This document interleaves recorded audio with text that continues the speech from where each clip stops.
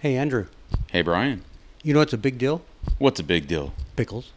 Dill pickles. How about some habanero dill chips? That sounds pretty fantastic. You know who has some good ones is our buddies, Texas Pickle Company. Tom and Jessica Weldon started this company in Sugar Land, Texas, a local Houston suburb, in 2014, and they're making some of the best pickles that I've ever had.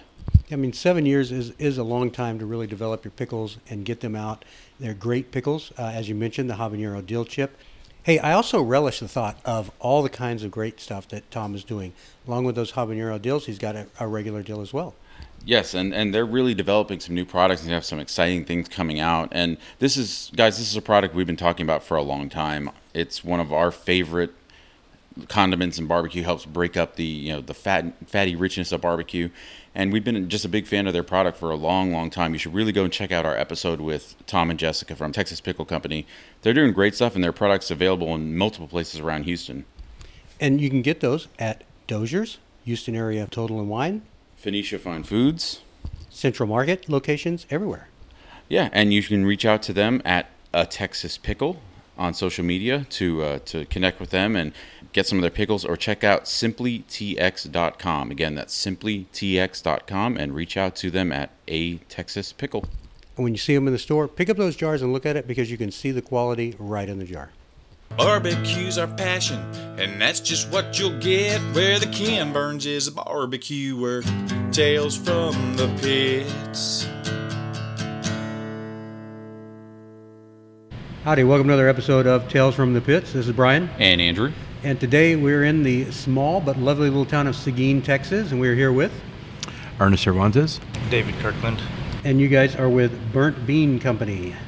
Burnt Bean Company, new barbecue venture here in Seguin area, but this is not your first foray into barbecue, Ernest. We know that for sure. Before we get into how this partnership came up, let's talk a little bit about both of your early memories of eating barbecue or cooking barbecue.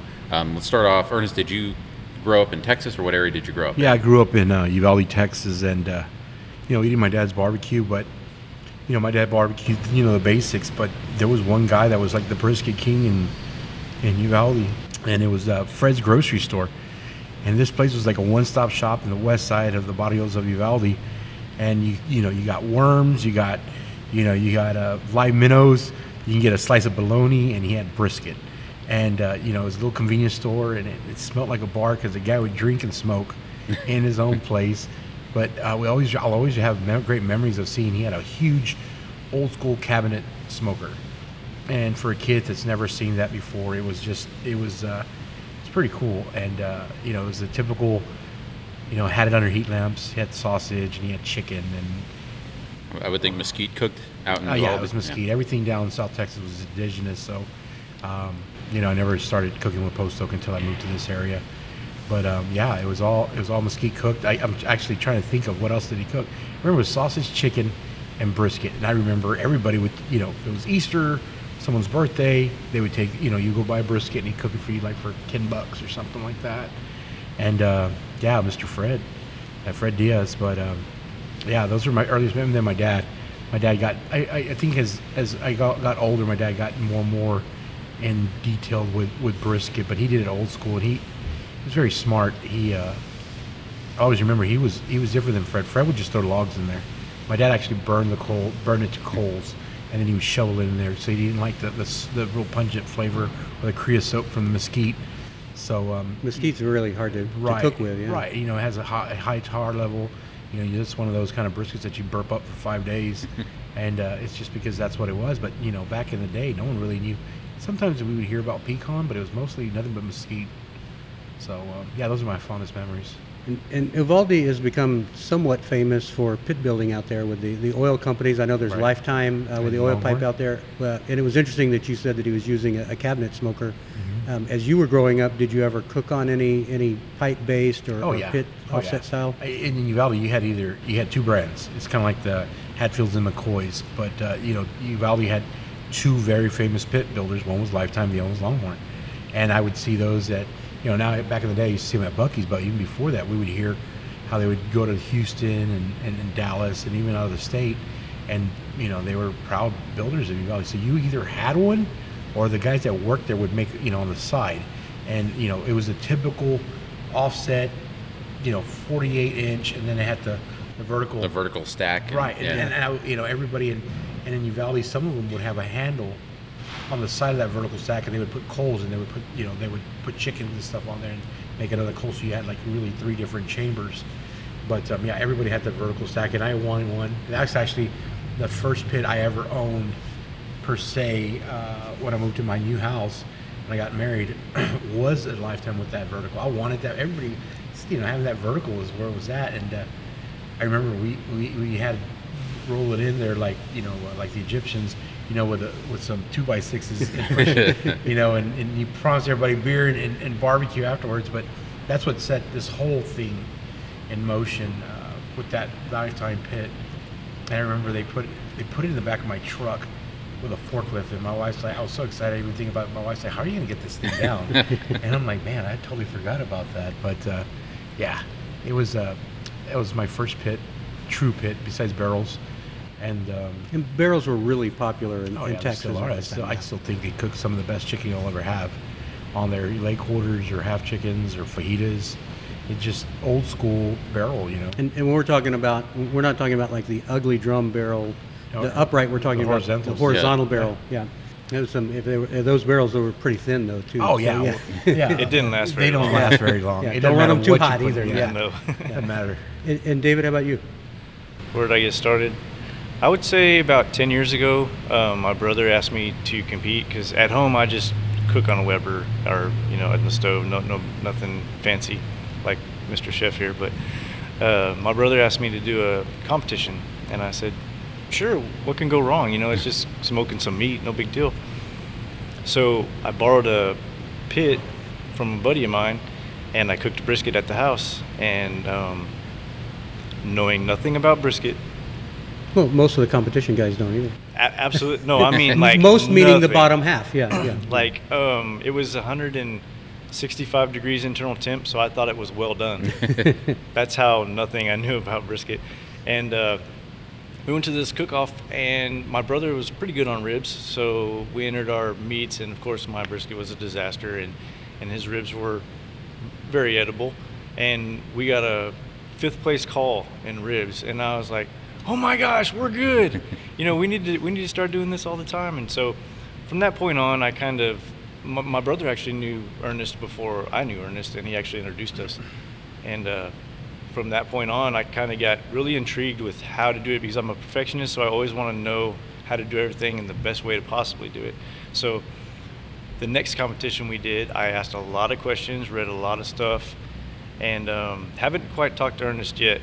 Other than just friendly stuff, but over the years, trying, I started slowly figuring out how to actually barbecue. And then with his help, Ernest's help, I actually started to perfect the brisket. Not perfect, but started to be very edible, and then very good. And then I'd get some walks and some calls, and several competitions we would go to. Ernest would be next to me and he would mentor me, and we always joke about it because he helped me a lot. And one particular time we were doing chicken, and he said, just follow my method here, but you do whatever you want to do with your chicken. I said, okay. So I just kind of tagged along, and we had 2 pits side by side, and I was just copying him the whole time. And we go to the awards, and I believe you got 5th place, wasn't it? Yeah, something like that. 5th place in chicken, and then I got a 3rd place call. And I had no idea how I got a 3rd place call, but I did. And from that moment on, it was like, okay, chef, you got to teach me everything you know because I really care and I want to learn.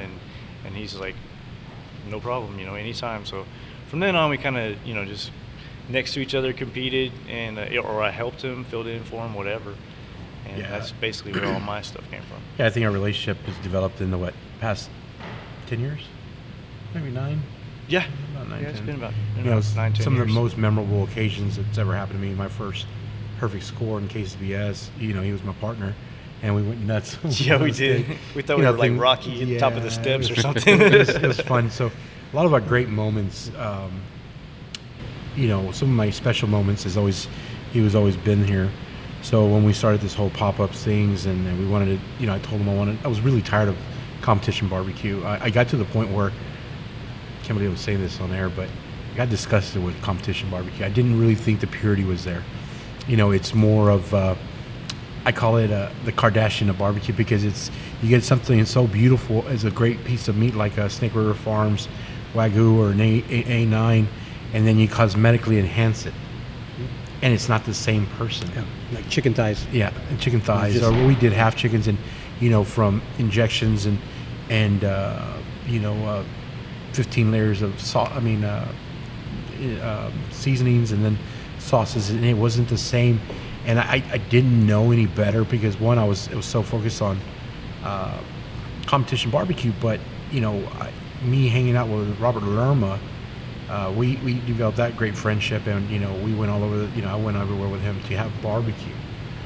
But while I was having that, I was appreciating more the purity of the more of a challenge. I thought, I think with my philosophy on competition barbecue is, one is you can always hide your flaws, and two, it's not really barbecue in my opinion. It's a one bite cheesecake type of thing, and you're trying to impress judges of what barbecue should be, and it's not. And Lerma opened my eyes, because we went to so many great places and simple places that barbecue that was true barbecue, and it's a lot. And it's funny, because the most simplistic barbecues come some of the hardest to cook, because it's hard to perfect it, because there's zero line for error. You screw up a brisket, we'll just put more au jus on it, throw more barbecue sauce, and put it in a box. This one, you screwed up. And so I got to the point in my competition career was like, I literally won everything I wanted. All my goals were set within the first 3 years. I had a 10-year plan. I won everything I wanted in the first 3 years. You want to be the best in your town, you want to be the best in the area. Then when you become the best in Texas, it's like, okay, now what? And we went across the country, and we won from New York all the way down to California. And then people challenged me to be on TV, and I did that. And I think that was more of I did that. A lot of people will say, why did you do it? I'm not a big TV guy. I got lucky, first of all, when I got on Chopped. I don't even know how I got into the show Chopped, but I think what won it for me to get on Chopped is they're like, all right, we're taking 16 and there's 20 of y'all. What makes you want, why should we put you on the show? It's typical, producer stuff. And I said, excuse my French, and I said, I don't give a shit if I make the show or not. I said, but you got to put someone from Texas. I said, I'm sick and tired of seeing these shows, and you got someone from Jersey, or you got someone there winning, a barbecue competition, right. And this is a joke. There was a recent one on Netflix where there wasn't a Texas competitor, right. and I'm like, yeah, they never had Texas competitor. I said, either y'all are too scared, or I don't know what the deal is. And they loved it, and they said, so if we gave you any grill, could you cook on it? I'm like, I don't give a shit what you do, excuse my language, but I can make you a 3-course meal on a shovel. That's how us Texas boys Some do it. people are. There are some farmhouse artisan restaurants where you're literally Well, it brings back memories. That's how my dad and I used to go to the ranch, and we go fishing, or we shoot something like a rabbit, or I always remember we used to catch catfish, and he just cleaned the grill, and we put the shovel on there, or some ugly crate that was rusted, and he just burned the crap out of it, and we'd make a meal, and we eat off of newspapers or whatever we had in the truck. It was some of the best memories of my dad is just grilling this food just to knock off the dust, and we eat it. It was cool. So that's why I told Chopped, when the Food Network, I said they loved it, and literally that's what I did when I was on the shows. We had to cook on crazy stuff, and I thought I was a great inspiration for Texas cookers, as well as us to finally get put on the map. There wasn't really anybody at that time that was really winning from Texas, and I was an inspiration not only to the cooks of Texas, but all small town guys, because I'm from a small town. And there's a lot of people that have great ambition, but they're from small town, they get discouraged.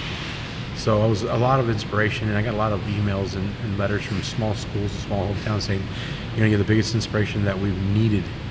And it was really cool. And that's the same thing we did with competition barbecue. Nowadays, you go see the competition cooks from Texas, they're all over the country. Back in the day, we liked to stay in our pond, and the pond was Texas. Why go out if we get better money here? And it's like, I started venturing. I'm like, guys, we're way better than these guys. And they kind of, started going out after I did. And I went to Georgia and Alabama and started winning. Like, hell, if Ernie can do it, we can do it.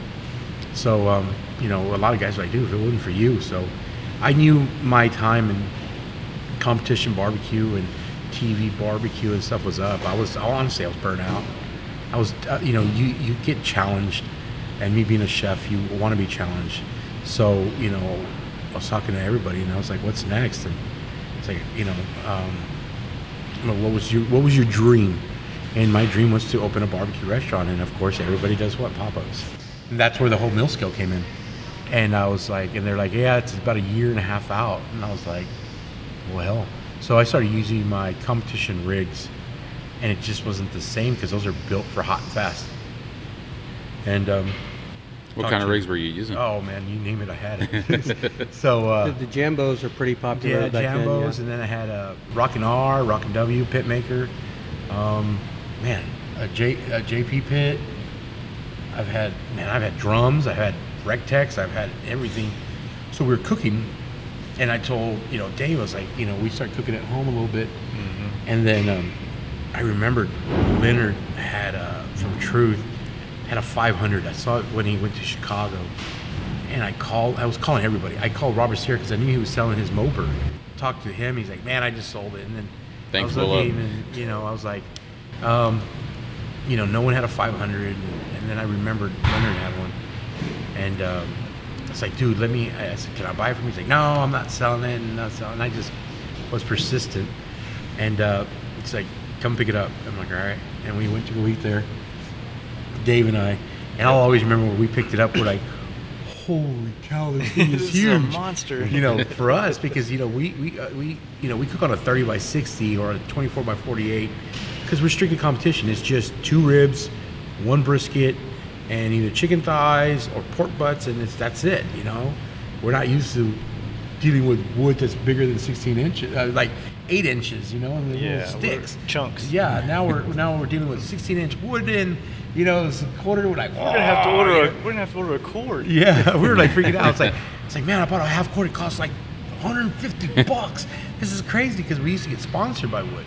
So when you're at the pinnacle, the best of the best, everything is given to you. Like, dude, just slap a sticker on your rig, or they pay me.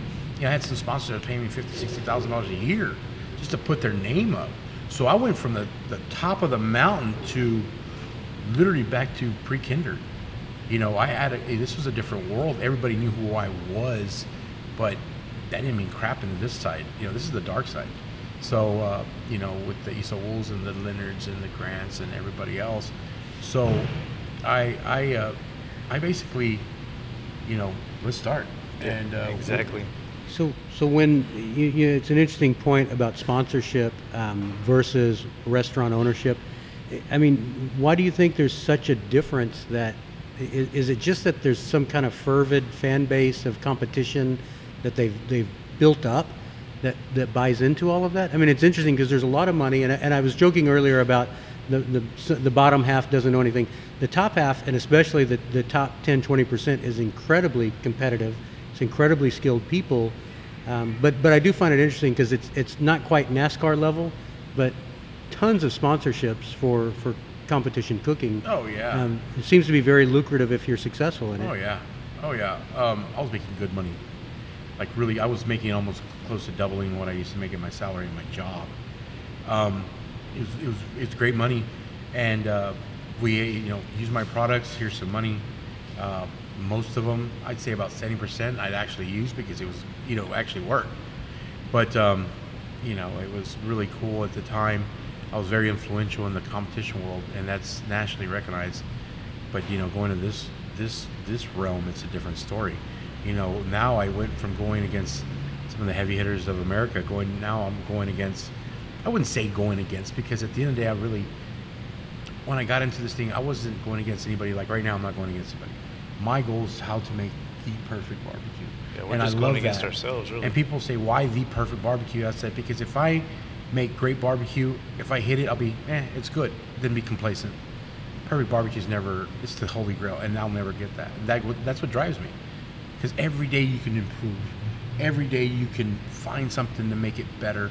Now we weren't tweaking here. We're not tweaking anymore. We're splitting hairs.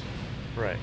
We've gotten to the point where we know how to, just like, that's the, people ask, even Daniel Vaughn asks, what's the difference between competition barbecue, or let me rephrase it. What are you bringing in from competition barbecue to your barbecue now restaurant barbecue? And it's two things: the attention to detail. I mean, how the presentation you put on a plate, how you slice your briskets, all that stuff. And second is understanding the weather. A lot of guys don't understand that. Brisket cooks different with humidity. A brisket's going to cook different when it's cold. Usually, a brisket's going to cook different when it's hot, and a brisket's going to cook when it's stagnant. And you have to adjust. It's not just throwing them in there. It's not just throwing the fire and set it at 250 and I'll set it and forget. I'll pick it up and I won't open it up. No, there's a lot more. Yeah, there's nothing wrong with that, but there's more of a variation. There's more of a science, and that's the understanding that people don't understand. When I was teaching Dave how to cook, there was he picked it up so quick, but you get to the Mr. Miyagi. Once you hit that, then you get to the whatever that guy was on Kill Bill with the long beard. You get to that, and then you get to the Master Ep. There's different levels, and he's up here now, and it gets to the point where ask him. He understood, but I was telling him, all right, now we got to start not worrying about the times. Now we're not looking about the look. Now you got to worry about the smell. There's a smell. I can look at it and tell you exactly what temperature is, and he'd be like, bullshit. I'm like, touch it, and I've touched it at 195. He's like, no, it's not. I just checked it, and he's like, holy crap. Or we'd be at the house. Now you can't really smoke it here, but at the house I could smell it. We temp it, and we wanted it. Let's just say we wanted it at 200, and we just temped it like 15 minutes ago, and it was at 195. And I smell it, and I'm like, it's ready. And he's like, what do you mean it's ready? I'm like, Tate, holy shit, you're right. And I said, that's where you get to that level. It goes from, everybody says it's not about temperatures, it's about the feel. Yeah, but now it's about the smell. There's a smell a brisket makes when it's ready, and there's a smell when the brisket is and it's ready to slice. Okay, there's a difference between when you pull it off and when you slice it. There's a difference when you can go into a restaurant. I don't know if that's just the Rain Man in me or what, but I can go to a restaurant and tell you exactly how the briskets are going to taste and how they're going to feel texturally wise. I know that sounds weird or something. And that's the same thing with pork ribs, and that's the same thing, not so much with pork, but with ribs and sausage and everything. I can tell you by smell, and a lot of people don't pick that up. There's certain people, I know Aaron has that kind of thing, and a quick story to add to that. Just last night, I was on the phone with my wife, and it was getting close to briskets being done, and I walked out to my truck, and I was standing there talking to her, and I said, oh, I'm gonna have to let you go. And she goes, what's wrong? I said, there's a couple of briskets ready, I could smell them. And I was standing out in the street, and she goes, what? I said, there's a totally different aroma that a brisket puts off when it's done. I learned it from you. And she says, you're crazy. I said, okay, whatever. And I went inside, and there were several of them that were just ready to come off. So he's right. There is a smell. And it's a lot of things. It's all about the scent. Yeah, man. And that's the obsession I have, is that ever since I was a little kid, I didn't care how the remote control worked. I wanted to see how it worked. And that's how I am with everything I do in life, is I don't care what it looks like. I want to know why. And a lot of people don't realize that. There's a lot of great cooks out there, and there's some other cooks that just want to know why. And we purposely do things on purpose. It's kind of sad, but on Thursdays and Fridays, we call it our experimental day. We'll go try things, and it's still good barbecue. Fun but days. we'll test each other and say, okay, see what happens when we do this. See what happens when we do that. And it's funny because, even when you hold them in there, okay, temperatures, okay, all that stuff. So we're splitting hairs here. And I always tell people my obsession led to my passion. And that's trying to find the holy grail of barbecue. And I hope I never find it. Because the day I find it, then it's the day I close these doors. One question I wanted to go back a little bit to what we were talking about is, as you're saying, you're retiring of the competition world, you're hanging out with Lerma, going to these different barbecue places. Was there a place or a couple of places in particular that really kind of gave you that, okay, this is a different world, this is different from what I've been doing? Is there anything that really inspired you or really kind of set off some of those alarm bells for you? Yeah, there is, but it's kind of cheesy because at the times, even when I'm a competition barbecue, I rank one of the best in Texas. My favorite barbecue was Rudy's.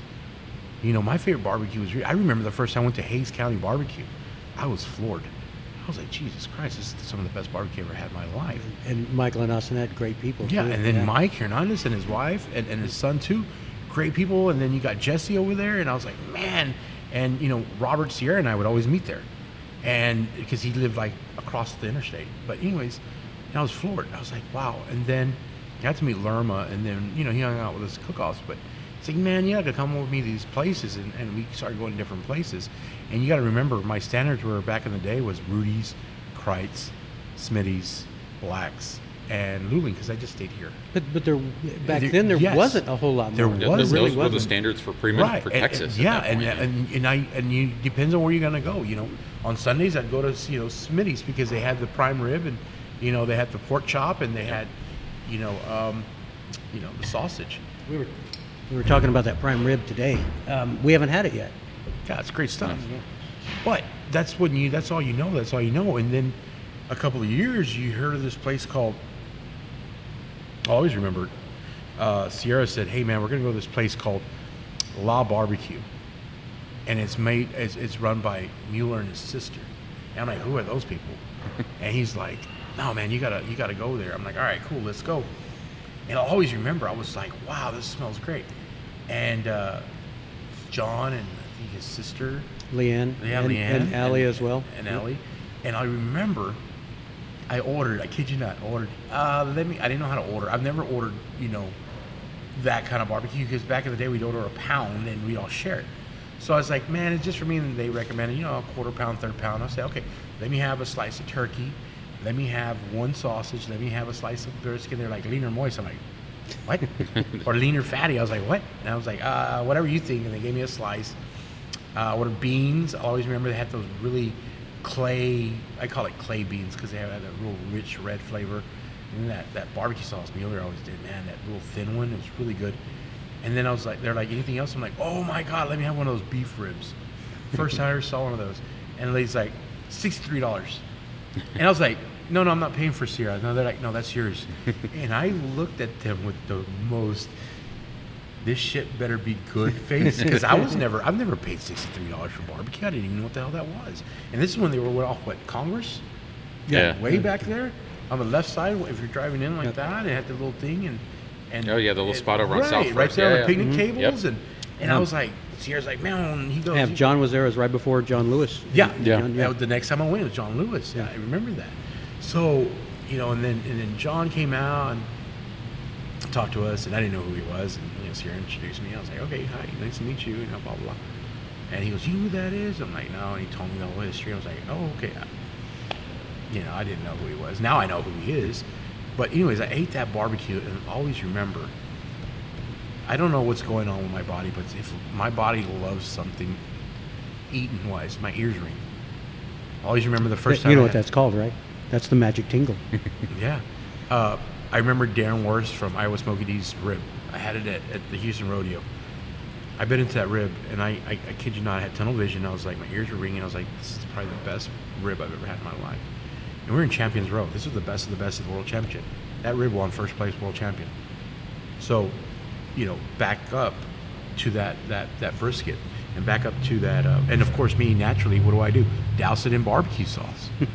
And I kid you not, I was moving the barbecue, even though it seeped in the meat. I was like, just want the meat, because I would always put in, your typical, jalapeno or pickles and white bread. And I was like, I took that shit off, and I was like, wow, I've never had barbecue like this in my life. And that's when my life changed.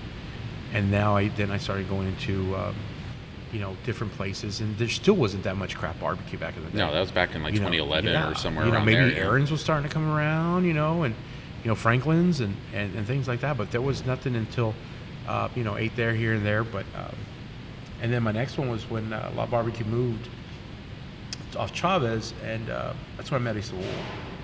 And That was after, Lewis and SL were there for a while together. Yeah, and then John kind of he John started Lewis moving to kind of Charleston. apprenticed Issa Wool. Yeah. And that's exactly because I remember, because John Lewis just moved to South Carolina, and Issa Wool was running the pits, and then there was a guy, he's like, hey man, I want you to meet someone. I'm like, he's a new guy, his name's Dylan. I was like, hey, what's going on? He's a really cool cat, He's like 12 years old. Yeah, he was a young kid, and like, hey, what's up? But that's another story. But East of Lowell was cranking out some gangster barbecue. And then, you know, that's when, you know, Lerma started getting very famous with his photography. And he's like, dude, I want to take you to this place. This is fast forward a couple of years. And he goes, we're going to go to this place in Brenham. And I'm like, what's his name? He's like, they call him Leo or Leonard. I think he was, I don't even know if they call him Leonard. They call him something else. Jody. Jody. Yes. Yeah. The The first time Leonard met him, he went under a different name. Yeah. So I was like, all right, cool. There was a couple of people in line. It wasn't that big of a line. And then there's this short little dude with a beard. His hat was backwards. He kind of looked like a hipster. He was in the witness protection program. Yeah. That's Well, why. tiny little place, odd little name. My first visit, I thought maybe it was somebody that was like a born again Christian or something. I didn't understand the name Truth, and it was just like out of nowhere when they first came on the scene. Yeah, you know, and then on the drive up there, you know, it was me, Lerma, and Sierra, and Lerma's like giving us a story about this cat. He's like, dude, this guy was going to be a medical student, going to go be a doctor, but his parents had restaurants. Lerma read your blog, Brian. You know, and you know, so blah blah blah, and I'm like, all right, cool, and I'll always remember, you know, he's cutting our brisket, and no one's ever given me a, you know, burn-in. And he's like, what's up, man? I'm like, hey, what's going on, dude? And he gives it to me. And there, again, ears ring. And I'm like, holy cow. But those weren't the words. I was like, this is the best barbecue ever. And then the ribs were phenomenal. And then I had all the sides, but the collard greens I'll always remember because I love collard greens. But I was like, these are good. Even the pickles back then. Yeah, and then It because was one of the first places. Right, they had their own first, right, their it own was making early, pickles and stuff. So I was like, wow, man, this guy's gangster, and I like him. And then we became really good friends, and that was my standard for the best barbecue in Texas. And I'll tell you right now on tape, it's still today the best barbecue I ever had in Texas. And what makes okay, let me back up. What makes Truth's barbecue the best in Texas, in my opinion, is because he hits you with every which way possible. You go to barbecue joints like, yeah, the brisket's good, but everything else sucks. Or, yeah, the food's good, but the sides suck. Dude, the meats. Yeah. Well, it goes back to sides. what you talked about, the attention to detail, to Right. everything that goes It's on. an experience. Yeah. This is the first time you ever had an experience with barbecue. And then his mom throws those cakes. And his mom, I remember, well, those later down, I'll always remember that one time. She's like, hey, Ernie. I'm like, how you doing, Miss Montello? And she's like, I got something for you. When Mama says she got something for you, and she comes back with a homemade fried pie with cherry fried pie. I remember those. Yeah. With those, and then she came from the back. It was piping hot, and then a scoop of vanilla ice cream from Bluebell, just down the road. Jesus, I was like, if I was in prison and I was gonna get death sentence, and that was my last meal, I'd just take that pie. But that was my first time I ever went to a place where I didn't have, and me being a chef, I've gone to numerous restaurants, Michelin's and all that I had experiences. I want people to have experiences, and that was my first experience in barbecue, where it was just, I remember it was so good. I brought 2 slices of pie and 2 cakes. One was confetti and the other was strawberry. Oh my God, though, that was good. Andrews is the banana caramel. The banana caramel. I mean, Oh, I everyone never has had their that own. one. The Yeah, banana yeah. caramel's phenomenal. No, the Like, strawberry was mine. But and I took him with me one time. I was like, I took my wife and kids. But I was like, this is the best barbecue. And still today, Truth is the standard of what I think. And I've been to a lot of places, and there's no offense to a lot of the places I've been to. Don't get me wrong; they're all phenomenal. Well, that's really like 2015, 2016, when Truth was starting to come up, and you were starting to see more of those full menu experiences in barbecue. Killins was hitting on all cylinders. Yeah, Killins, Killins was and then paying on attention Sundays to with the that full fried menu. chicken. Yeah, Dude, that was a left hook on that one too. Yeah, I mean, barbecue, obviously it started meat market, and sides were not really a thing. You know, it was, if you had something, it was the tub of potato salad that was sitting there in the market.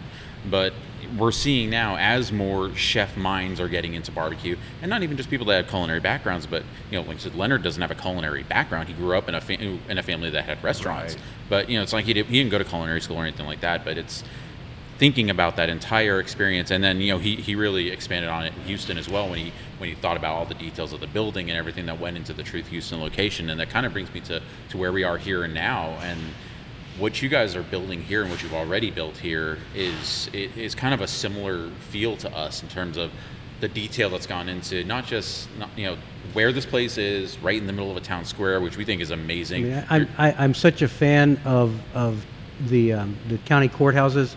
You can see the county courthouse from where we're sitting right here. And it just and the aesthetics of, the little carving and everything. I just love that. There's statues and parks right across the street. But the building itself, you put a tremendous amount of attention into the details, the flow. Anything you want to talk? There's a few things I want to point out, but anything you want to talk about this building and the process? This used to be an old bakery, burned down. So if you look at the walls up straight up there, still soot and stuff like that on there. So there's you can see the soot and the burn where it was. You really see that corner. I don't know if you can see that way up there. Oh yeah. Yeah. So it was really cool to get. We were really lucky to get this building. We worked our way, and we're still, we're building a kitchen right now and stuff like that. We knew when we did our pop-ups here, we knew this was home, and everything that we have done has been through fate. Everything was fate, and like how I met Dave was fate. We did pop-ups. He wanted to be on board with me, so that was fate. COVID happened. That was the biggest blessing that I could have ever got, because honestly, I don't think I would have had the notoriety that I have now if it wasn't for COVID, because what COVID did was put everything on pause, and we started doing underground carry out, and we would sell briskets, whole briskets, or rib package with rib and chicken every weekend. And what that was doing was us first learning how to cook on a big stick burner, which is the 500, and then second, honing our skills in the brisket and the ribs and everything. So when we did that from March, it happened when they shut down, so from May to September. By then we had a cult following. People thought I was selling drugs out of my house because there was cars lined up. It was like, dude, everybody's coming in, leaving with a package. That's where I started experimenting. Hey, maybe I should do menudo and barbacoa, smoked barbacoa, or tatema. I would love to talk to you one day about tatema, because what I do is tatema. South Texas, I think all the guys that are doing barbacoa, it's called tatema. A lot of people don't know that. If you look up the word tatema, it comes from Uvalde County, but barbacoa is cooked either in a whole or it's steamed. Right. Tatema, the word tatema is cooked with wood, offset cookers. So all my cats that are doing this is that we do barbacoa because it's a familiar word. And are you doing beef cheek? Or? Yeah. Beef cheek. So and that's the other thing, right? That's the new style of barbacoa. Because growing up, my dad would put the cow's head, extra tongues. We've been to Vera's a couple of times. Yeah, absolutely I love love it. that place. Oh, it's an amazing experience. It's really cool. I love the smell after he's good. It's an acquired smell. But people don't realize that they're making tatema. And that's what I'm doing. Now, if I put tatema on my board, no one would relate. I remember, I'll tell you a little quick story. I remember when I went to college, and my roommate, we were working at Chili's. He's like, we went going across the street to get some tacos. He goes, do you want a taco? I'm like, yeah, sure, whatever. He goes, do you want a barbacoa taco? I'm like, what the hell's barbacoa? He goes, you're telling me you're from South Texas? You don't know what barbacoa is? I'm like, no. He goes, you gotta be kidding me. I'm like, no. So he brought me a barbacoa, and I bit. I'm like, wait, this is tatema.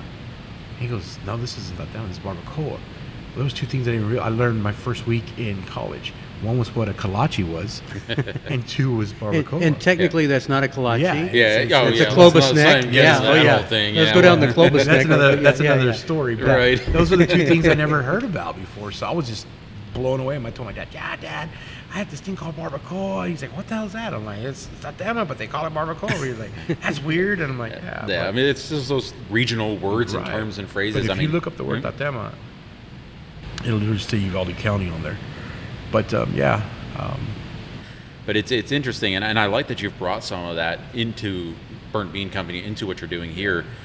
We unfortunately have not gotten the Sunday breakfast yet, but we will definitely be back for that. Yeah, you got to come. We're absolutely coming. I pay for homage to Uvalde on that one, because growing up back in the days, in the 80s and 90s, getting barbacoa and menudo for sure was a weekend thing. It was like a treat for every restaurant. Nowadays you can get menudo on a Tuesday. That was unheard of back in the day. You either got it Saturday and definitely on Sunday after church.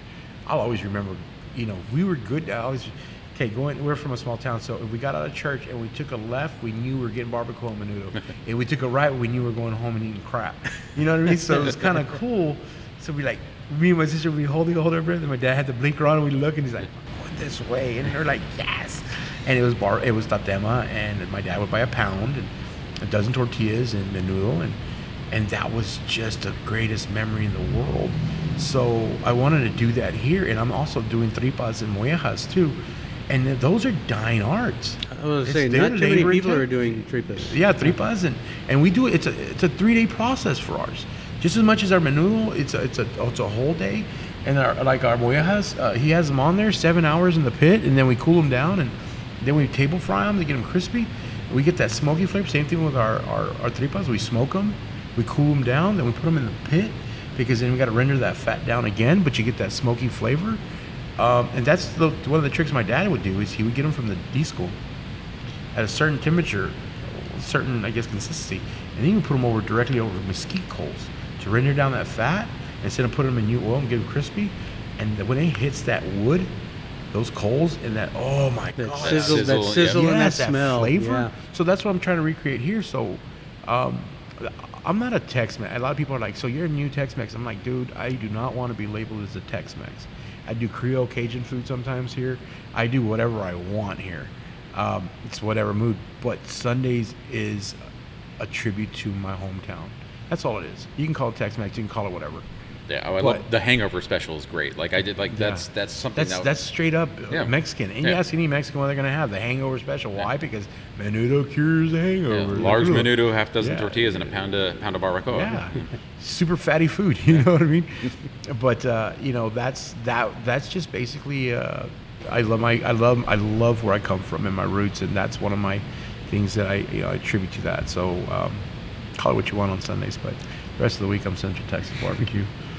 So in this area of Texas, you're kind of right on the verge of some of the Czech sausage, but you're not far from Luling, you're not far from Lockhart, and you're doing house-made sausage here, and that was something that was very determined and very specific by you. Tell us a little bit about sausage, why you're doing it, and what you're doing here. I won't tell you who told me this. When I was getting ready to open, I was talking to my close friends that are in the barbecue world, and not competition but restaurants. And I told them, they're like, Ernest, we all know you make a great brisket. That's what you're known for. You're part of the, you're the capo of the brisket cartel. He goes, do you want to be a good barbecue joint, or do you want to be a great barbecue joint? I'm like, I want to be a great one. He goes, well, you better learn how to make your own sausage. He goes, that's what's going to separate y'all from everybody else. Because if you can actually look at someone in the face and says, I make everything here from scratch, even the freaking sausage, and even though it goes into my 3 days off, I will do it. And there's a certain sense of pride knowing that you make your own stuff here. Everything from scratch. And that's including our sausage. And a lot of people are like, dude, he makes his own sausage here. It's different than, that's a kielbasa, or that's a, whatever.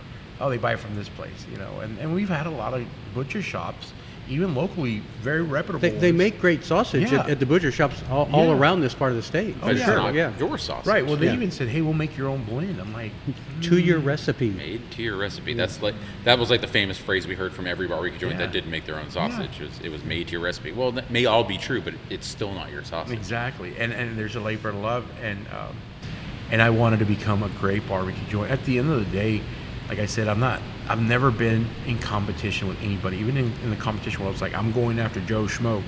No, I wanted to be the best person, because I want to leave a legacy for my kids, and I